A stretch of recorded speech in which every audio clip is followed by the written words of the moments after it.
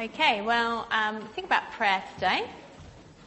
We're going to be having a little look at Haggai in a bit, so if you want to spend the time finding that,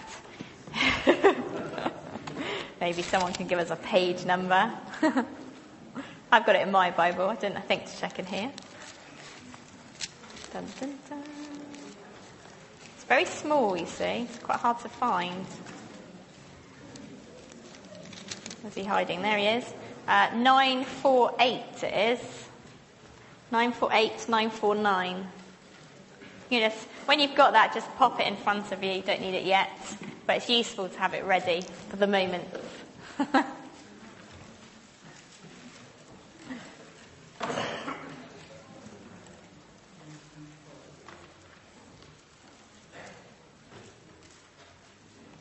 Okay. Well, we're going to start off by thinking about kind of lives. And I wonder if you can relate to me. I'm the kind of person that ends up saying yes to a lot of stuff. And I regularly find myself utterly buried under a pile of stress and feeling totally out of control and lost in my to-do list. Anyone?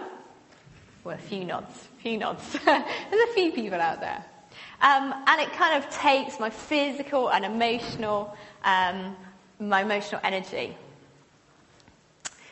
But I'm honest, the person that made this list is me. Okay, that is, I think, a really crucial point for me to grasp a lot. I have to keep coming back to it. I am the person that makes this list. I'm the one that says yes, yes, yes. I'm the one that says yes to the 100th person. I'm the one that decides, I look at my diary and think, I could squeeze that person in for tea after the day. I finish at 6, but I just have time. I haven't quite prepared for the next day, but it'll be okay. You ever do that? And we live in a society that is a big rush. We're kind of driven along faster and faster to achieve more and more.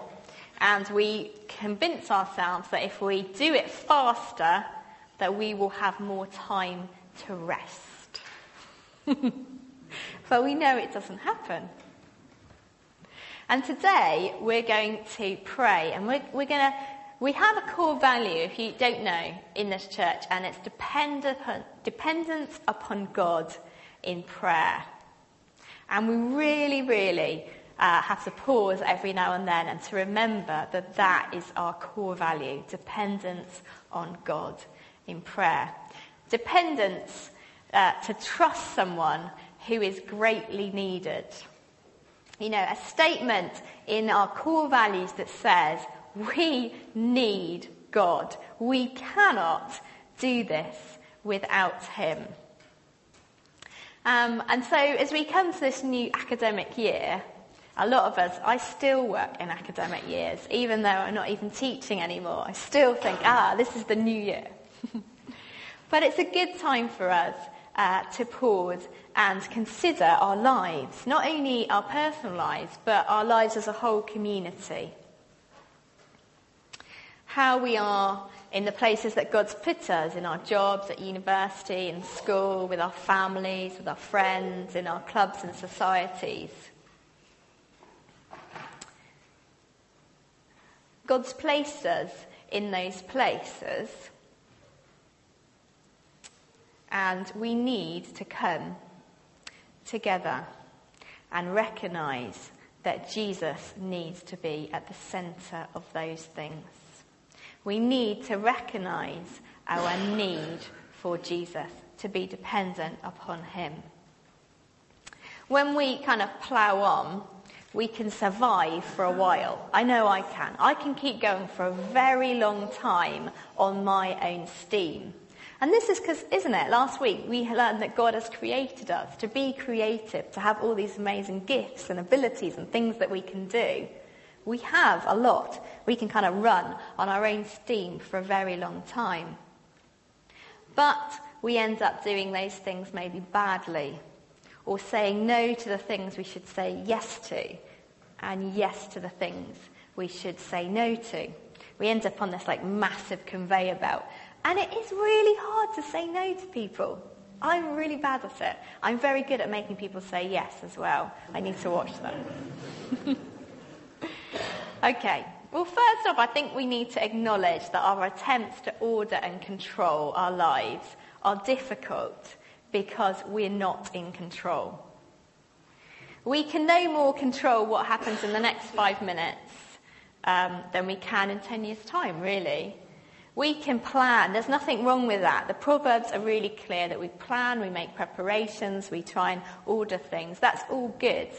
But ultimately, we have to remember that God is in control. And when we do that, when we release it, when we let go of it a bit, we can all take a breath that we're not trying to do everything ourselves. And that coming to God daily, hourly, minute by minute, if you need it, which we all do, helps us remember our fragile dependence upon him, our smallness and God's greatness. In the Bible, there's a really familiar passage that loads of people quote, isn't there? But I'm going to read it in a different version. It says, "Don't worry about anything. Instead, pray about everything. Tell God what you need and thank him for all he has done. Then you will experience God's peace, which exceeds everything. It exceeds anything we can understand. His peace will guard your hearts and your minds as you live in Christ Jesus." And I have to be honest that my mind constantly gets away from me. It constantly is running all over the place and in desperate need of God's peace. It's swirling ideas and problems. The adrenaline gets going in me. I can't sleep at night. I get exhausted. But Jesus invites us in a very simple way, doesn't he? To just let go, to come, to spill it all out. And there's this, and there's this, and there's this, and there's this. And to get it out before him. And yet so much we hold in, and we spend our time worrying about things. He invites us to do it with thanksgiving, remembering, well, this is this, blah, blah, blah, but I know that you did that, and you did that, and that did that, and you're the same yesterday, today, and tomorrow. And I can relax before you. To remind ourselves of God's character as we allow him to give us his perspective instead of ours. When we're in it, we can't really see the wood for the trees, as they say, can we? We just see this mess. But in prayer, we are somehow lifted, aren't we? That we see God's perspective on our seemingly huge problem now becomes, well, God's vast, isn't he? We're worrying about work, we worry about the projects we're involved in, we think we can't do this, I need more people, if only we had 20 more people to do that project then it would be okay and I will spend my time. We need to come before God, don't we? If we don't have 20 people for that project, perhaps God's saying something here.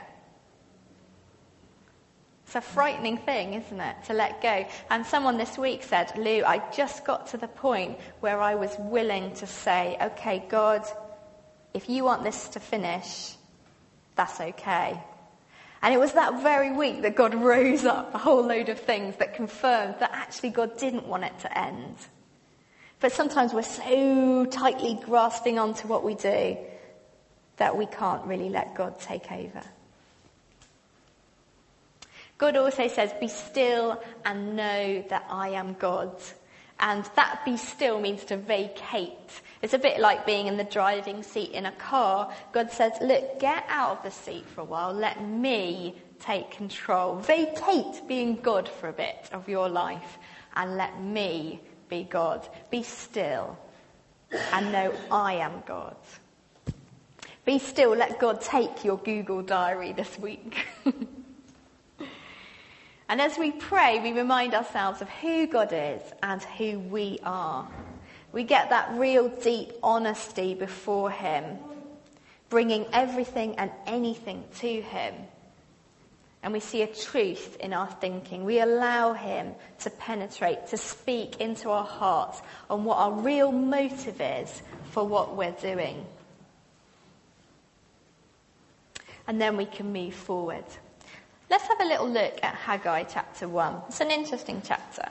It says, in the 2nd year of King Darius, on the 1st day of the 6th month, the word of the Lord came through the prophet Haggai to Zerubbabel, son of governor of Judea, and to Joshua, son of, I can't say that either, the high priest. This is what the Lord Almighty says. These people say, the time has not yet come for the Lord's house to be built. Then the word of the Lord came through the prophet Haggai. Is it time for you yourselves to be living in your panelled houses while this house remains a ruin? Now this is what the Lord Almighty says. Give careful thought to your ways. You have planted much, but have harvested little. You eat, but you never have enough. You drink, but never have your fill. You put on clothes, but are not warm. You earn wages only to put them in a purse with holes in it.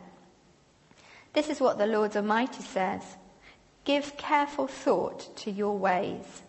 Go up into the mountain and bring down timber and build the house, so that I may take pleasure in it and be honoured, says the Lord.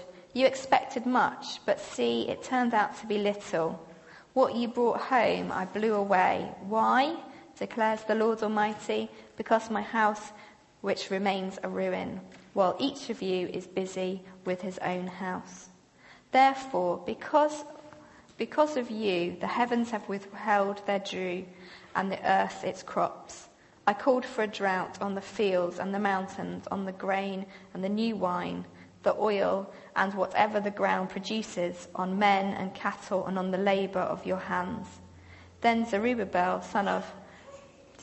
Joshua, son of the same people again, the high priest, and the whole remnant of the people obeyed the voice of the Lord their God and the message of the prophet Haggai, because of the Lord their God had sent him.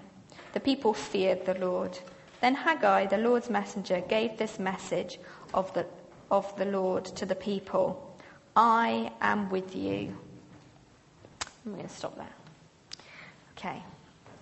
So in Haggai chapter 1, we read in 1 verse 2 that the people had decided it was not the right time to build the house of God, and they wanted to get their own homes finished first. They just wanted to get things settled, basically, before they did the big project. And God's agenda was his house first. As always, God wanted them to consider his agenda, not their own. And if you think about it, it's not even that he cares about a house. God says he doesn't need a house to live in. It's not that he's against DIY or has a particular dislike of B&Q. He actually just wants them to have his priorities as their priorities, to be thinking about what he wants first. And in verse 5 and 6, he says to be careful, to give careful thoughts to your ways. All the hard work they put in hadn't brought them satisfaction. Without Jesus' glory as the goal of all we do, it won't bring us satisfaction either. We'll just remain on this treadmill. We're always generally striving to do more, to work faster and harder, building bigger and better. But actually, if we keep doing that without considering God's agenda first, we'll never be fully satisfied. We might want to run the best and most amazing toddler group in the whole of Southampton. We might want to put street pastors on every street. We might want to be healing people here, there and everywhere. But we need to look at God's priorities. What is God saying to us today? What are our motives? Are they pure? Remember in Corinthians it talks about how you can do all this amazing stuff, but if you don't have love, if you don't have the right motivation behind it, it's worth nothing. And most of the time, that paraphrase, whatever you see that's good, do it, works. But today's a chance for us to just pause and say, okay, I'm doing all this stuff, God. Is this what you want me to be doing? Am I doing the right thing right now? Am I saying no to something you want me to say yes to? Am I finding myself saying yes to stuff you want me to say no to? And as a community, are we going in the right direction? We're going to have some time just to think, to look at our schedules. I'm not going to spend long on this. I've got some questions. Just for us to bow our heads, just individually have a bit of a pause. You're not going to have time to do all this now, but it might springboard something for later, maybe when you're at home. So reflecting on your current practice, how dependent on God in prayer are you? How needy are you of him? Are there any indications in your physical or emotional health that suggest you need to be more needy for God? Just find yourself running around like a crazy beast. Give careful thoughts to your ways. Which parts are rushed, busy, maybe boring, going well, failing? Is there a need to take time and examine what you're doing? So we're literally just going to have a few minutes. Just take some time. Maybe you want to read back through Haggai chapter 1. That might direct you a bit. Maybe you want to get to grips with that a little bit more and just spend some time thinking. And I think the older youth are going to just nip out now.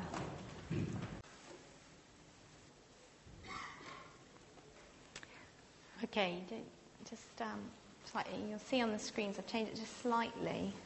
Thinking about the community. Reflecting on your current practice, how dependent on God in prayer are you within the corporate life of this community? So if you're part of this church, if you're not, you can just carry on thinking personally. And ask the Lord to speak to you as you think about your involvement in this community. Are your priorities right? So spend a few minutes on that. Okay. Just pause for a moment. Okay, I thought it would be good if we spend some time just sharing anything that God said to us with the person next to you, or if you have someone behind you, you can turn around and tell them. Because we recognise 10 minutes is not enough time to deal with this sort of stuff. You're just scratching the surface. You're starting to think. So maybe with the person next to you, you could start to discuss a little bit about how in this coming week you can take some time to really think through some of these things. Maybe go back to Haggai, read back through it, ask the Lord to speak, look at your priorities, look at where your prayer life is going. So maybe make like your verbal commitment to the person next to you, because it's so easy, isn't it? Just to go to church and you go home and someone says, how was church? You say, yeah, it's all right. And then they say, what happened? You go, yeah, I'm not really sure. So make your commitment now. Think with the person next to you. You know, has anything struck you? Is there anything you need to do? Is there any particular questions you need to look at more? And if there is, make sure you're going to declare that to the person next to you, so that you kind of got someone next week and go, hey, how did that go? Did you do that? And you'll be like, When you've done that, I'd like us just to, as it says, let's get it all out there. There is stuff as a community that's coming up for us. For example, the new build, we're going to be renovating the front of this church. You might not know that. We're going to be making it more accessible for people. So the building itself works better. We'll be able to do what we do better because our building will work for us. Well, let's pray about that. I can think of something already that, you know, could be freaking me out. You know, where are we going to find £100,000? Don't know, £200,000. Oh. So let's get it out there to God. Let's tell him what our worries are and our concerns. We've got the well project down at Beavers Town. Where's that going to go? What's going to happen? Do we need a community worker? Do we need more money? Do we need this? Do we need more people? Let's just pray about it. And the stuff that we're all involved in as well. It might be on a Thursday, or it might be on a Tuesday, or it might be in our CUs. Whatever's coming up this week, Freshers Week, bound to be millions of stuff on your mind. Get it all out there. But remember to praise the name of the Lord with thanksgiving. How has he shown his goodness in the past? And this last one, pray about our motives would be pure and priorities clear. And can we especially pray for our leaders in this church? Because they've got a massive responsibility as elders to direct us as a church. So let's pray for them today as well. So I'm going to give you well, almost 10 minutes. That's a lot, I know. But just go for it. If you're really scared, just put your head down and keep praying. People will leave you alone. But otherwise, just talk to someone. It always helps process things.